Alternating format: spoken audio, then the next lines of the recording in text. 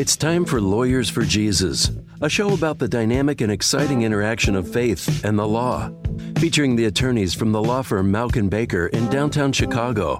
Mauck & Baker is nationally known for defending freedom and for serving the people of faith. And now, Lawyers for Jesus. Hello, welcome to Lawyers for Jesus Radio. I'm Whit Brisky, an attorney and partner at the law firm of Mauck & Baker in Chicago.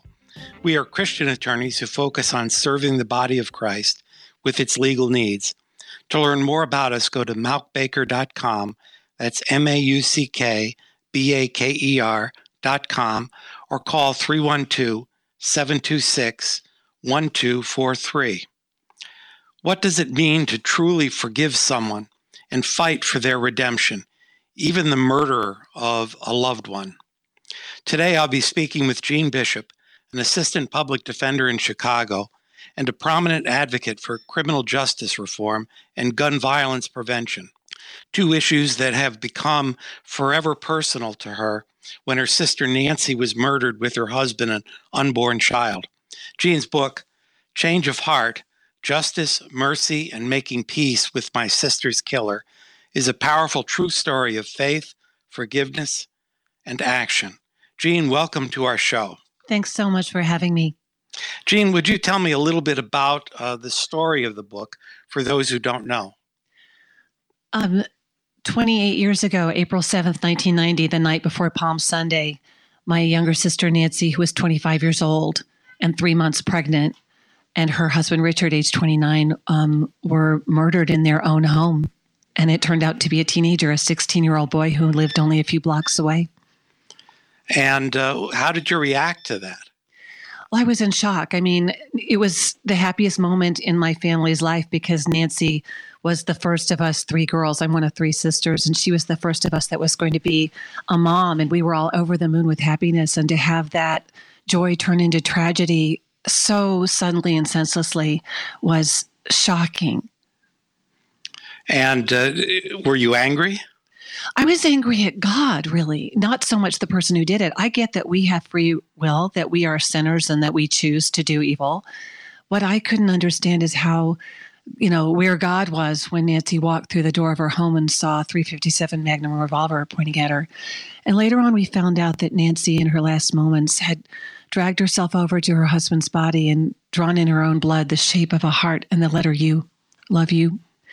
And that was when I realized that God was right there with her baby, with her husband as they were dying, surrounding them with love and weeping. Were you a believer at that time? Yes. Oh, yeah, I have been, since childhood. And why did you feel the need to write the book, Change of Heart? Because I wanted to tell this one story, because people so often say, well, all victims want the harshest possible punishment. All victims need, vengeance and retribution. And I knew that not to be so, and so inconsistent with what Christ teaches me.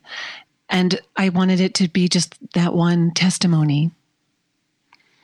All right. And can you tell us a little bit about your journey, I guess, from this anger to being in a position where you can forgive?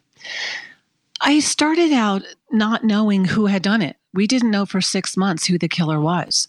And when I found out that Nancy and Richard had been shot to death, the very first thing out of my mouth when I was sitting there in the Winnetka police station and learned that was, I don't want to hate anyone. And so I knew that I didn't want to carry the burden of hatred toward whoever had done this, that this act was so dark and so evil that it could cast its shadow over me forever and drag me into this endless ocean of hate. And I didn't want that to happen.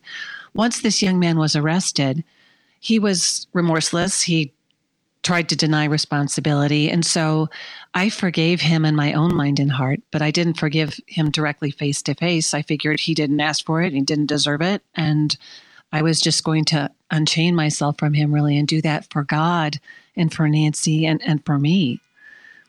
Well, for you, it seemed like this was sort of a natural thing. But, for other people, it may be very difficult to forgive the person who has injured you. Right. It is, because your natural sense of justice is that this person has done wrong and therefore, they should be punished rather than kind of let off the hook. My dad, before he died, taught the confirmation class at Kenilworth Union Church to the 7th and 8th graders. And after he died, when we were cleaning out an old cabinet of his, found the notes from that conversation that he had. And he said that forgiveness has two parts. And the first part is the letting go of your justifiable anger over the wrong someone's done. But the second part is the letting back into relationship of that person who wronged you. And that's what I didn't do in my initial forgiveness. My change of heart was not just to say, I forgive you, and now I'm wiping my hands of you.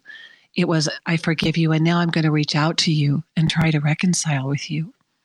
You're listening to Lawyers for Jesus Radio. I'm Whit Brisky of the law firm of Malkin Baker. If you missed part of this episode or want to hear other Lawyers for Jesus interviews, visit malkbaker.com. You can also subscribe to our Religious Liberty newsletter and follow us on Facebook and Twitter for legal updates with a biblical perspective.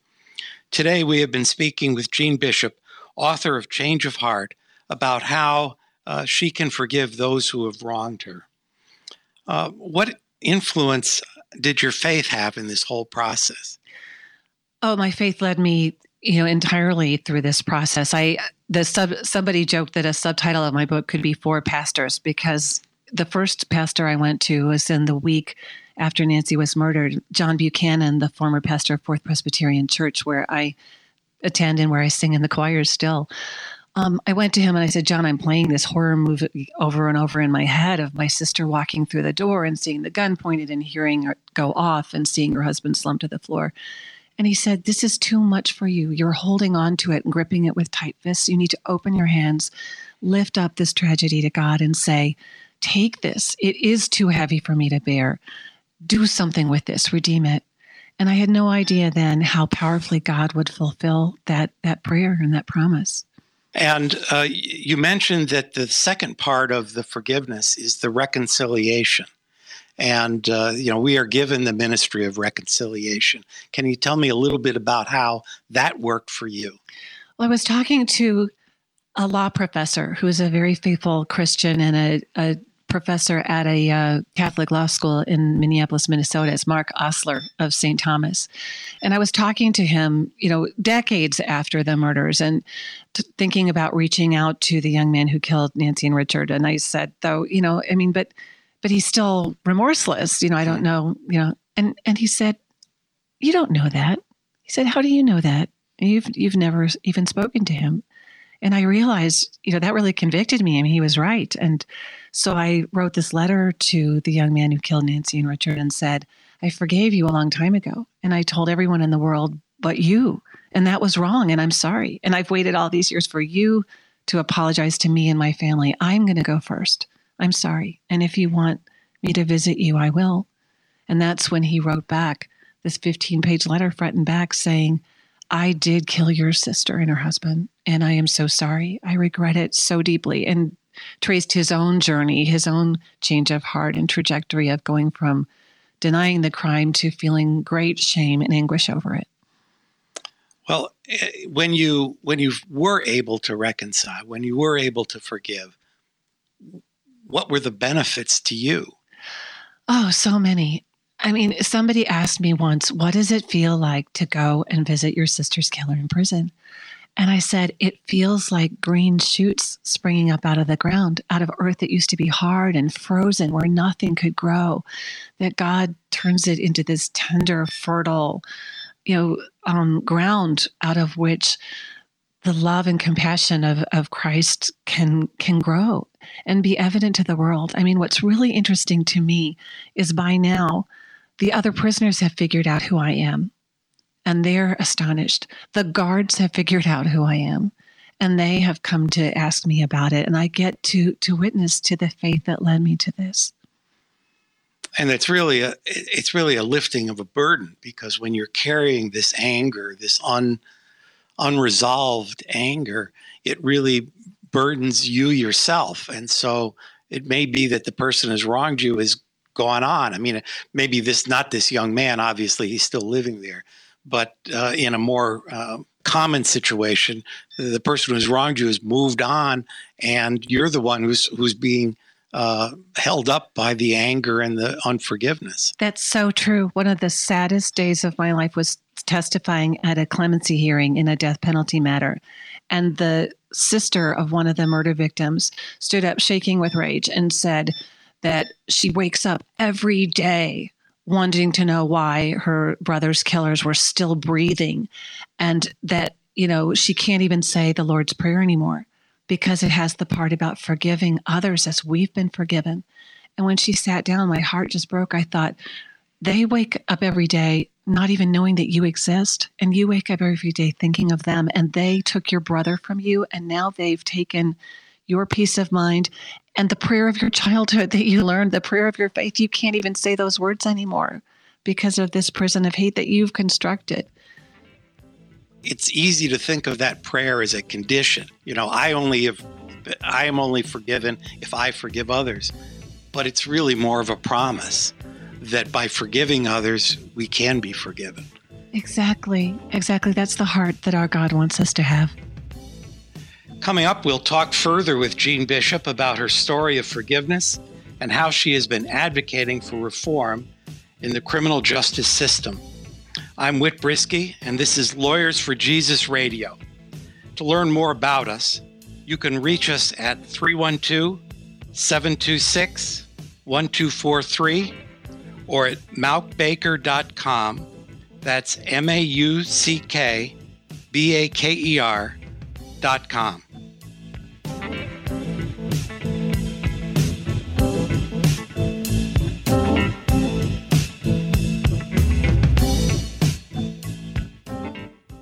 In the wide, confusing world of law and lawyers, it's tough to find someone you can trust that shares your Christian values for legal advice and representation. You can trust Mauk & Baker, a Christian law firm based in Chicago that serves churches, ministries, businesses, and individuals with their legal matters. They seek to represent clients like you with integrity and care by using biblical principles as the foundation of their work. Additionally, their monthly newsletter highlights what's current in the religious liberty arena, keeping you informed on your right to worship, whether that's on the street, in public school, or within the walls of your church. Subscribe to their newsletter at maukbaker.com/newsletter. That's MAUCKBAKER.com/newsletter. If you have a legal need or question and want the perspective of a local Christian attorney, contact Mauk & Baker at 312-726-1243. Call and mention Lawyers for Jesus for a free consultation. That's 312-726-1243.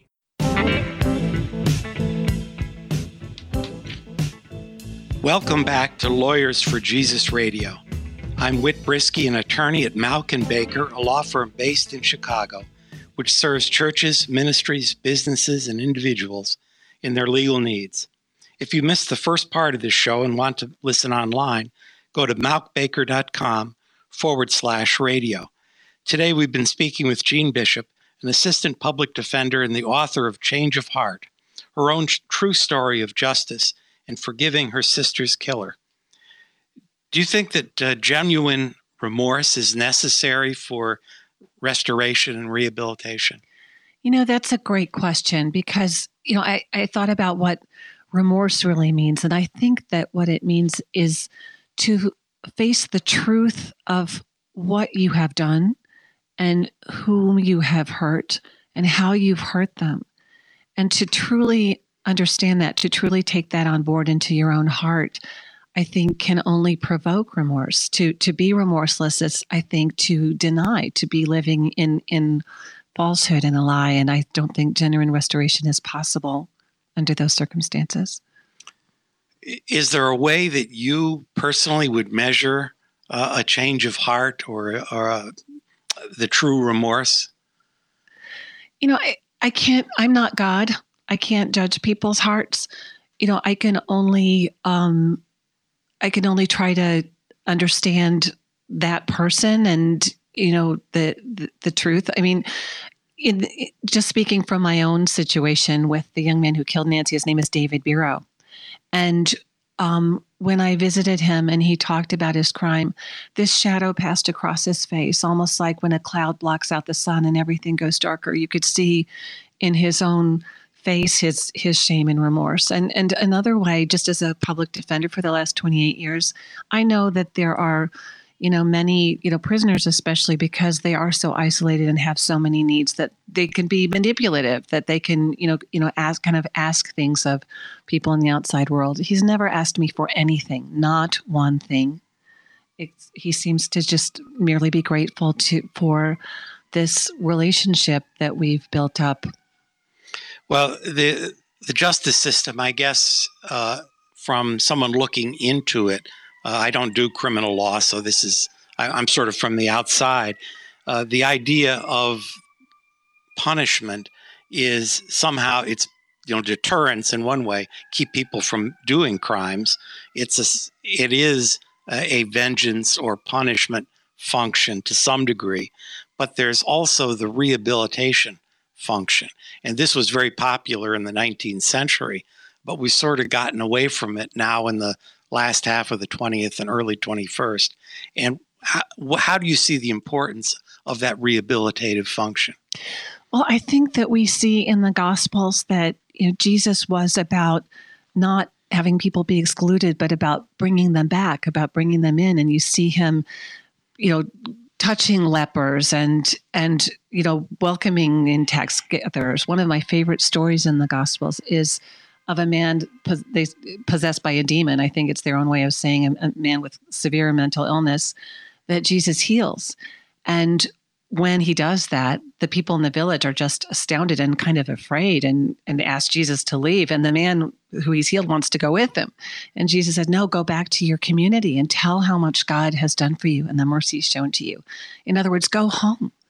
And what my focus has been in the law reform that I've done since my change of heart is to focus on how can we bring people back instead of lock them away forever.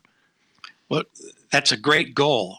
Can you give me some specifics of how we could change what we do in our punishment system in order to do that? So many. One is to stop having all these, mandatory life without parole sentences, especially for juveniles.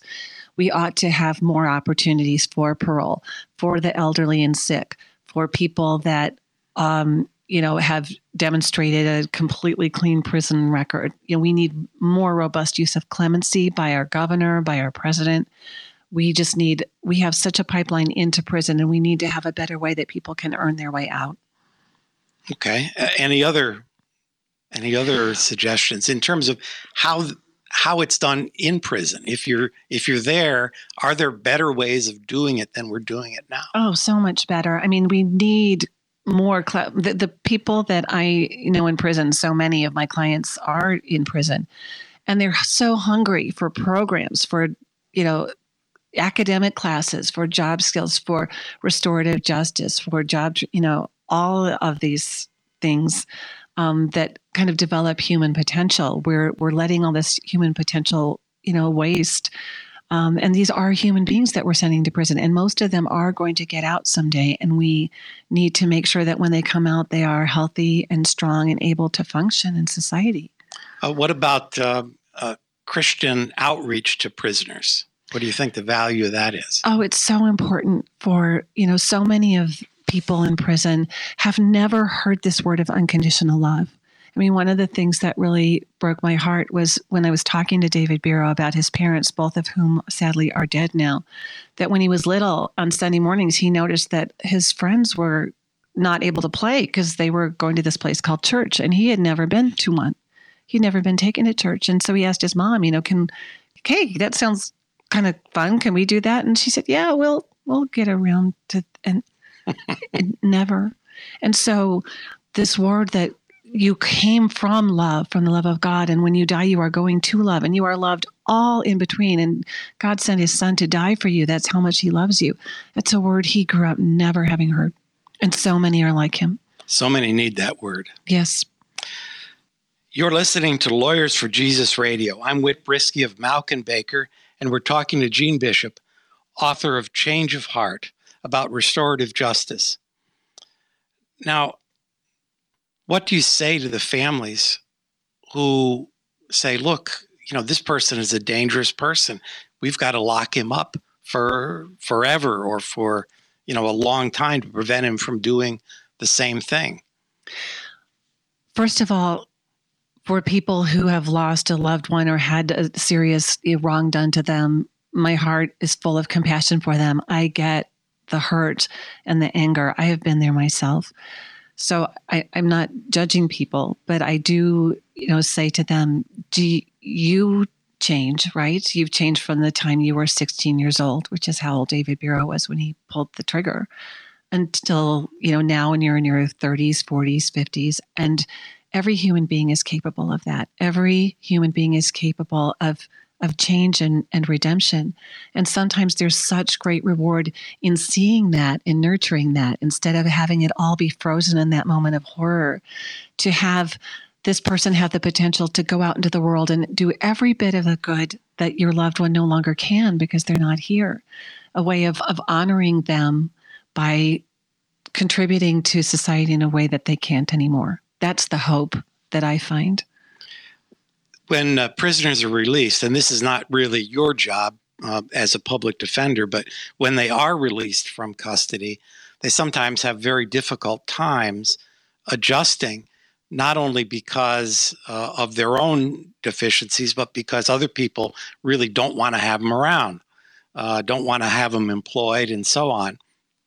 And this can be a very difficult problem. And from the other side of, how do you allow employers to employ these people without fearing that they will be held liable for anything that this guy might do? Right. One of the things that our churches really, I hope, will do is to see that, I think churches are good at sending people into prisons, like to do, a ministry or Bible study or tutoring or something. We need to get really better at welcoming people when they come out of prison, when our citizens are returning to society and they need help with so many things, with just something as simple as, getting an ID and getting a job and finding a place to live and having some sort of, stable support system. That's so critical. And, I think that we need to say, as the Church of Jesus Christ, we are your home. Come to us. We want you. We are welcoming you in. Well, that could be very difficult, I think, in some communities. A lot of our clients are in communities where there are a lot of ex-offenders, and they're maybe a little better at that because, it's such a common thing. Mm-hmm. But, the damage that could be done to these communities by pulling all of these young men out of them really has long-term effects. They're absent fathers and absent men in those communities. So I really appreciate the work that you're doing and want to encourage you to keep doing it, and encourage our listeners to keep doing it and supporting it. Thank you so much. Jean, thank you for speaking with us today. How can people get a hold of your book and learn more about your advocacy, and how can they join you? My website is jeannebishop.info. That's JEANNEBISHOP.info. The book is available on Amazon or Barnes & Noble, any place you can buy books, through my publisher, Westminster John Knox, which is part of a Presbyterian publishing. And on my website, my email address and phone are there. So please, be in touch with me. If you have a legal need or a question and want the perspective of a local Christian attorney, contact us at Malkin Baker. You can reach us at 312-726-1243 or at malkbaker.com. That's MAUCKBAKER.com. Visit our website and subscribe to our Religious Liberty newsletter with legal updates, or call us and mention Lawyers for Jesus Radio for a free consultation. Thanks for listening. I'm Whit Brisky, attorney at Malkin Baker, and this is Lawyers for Jesus Radio.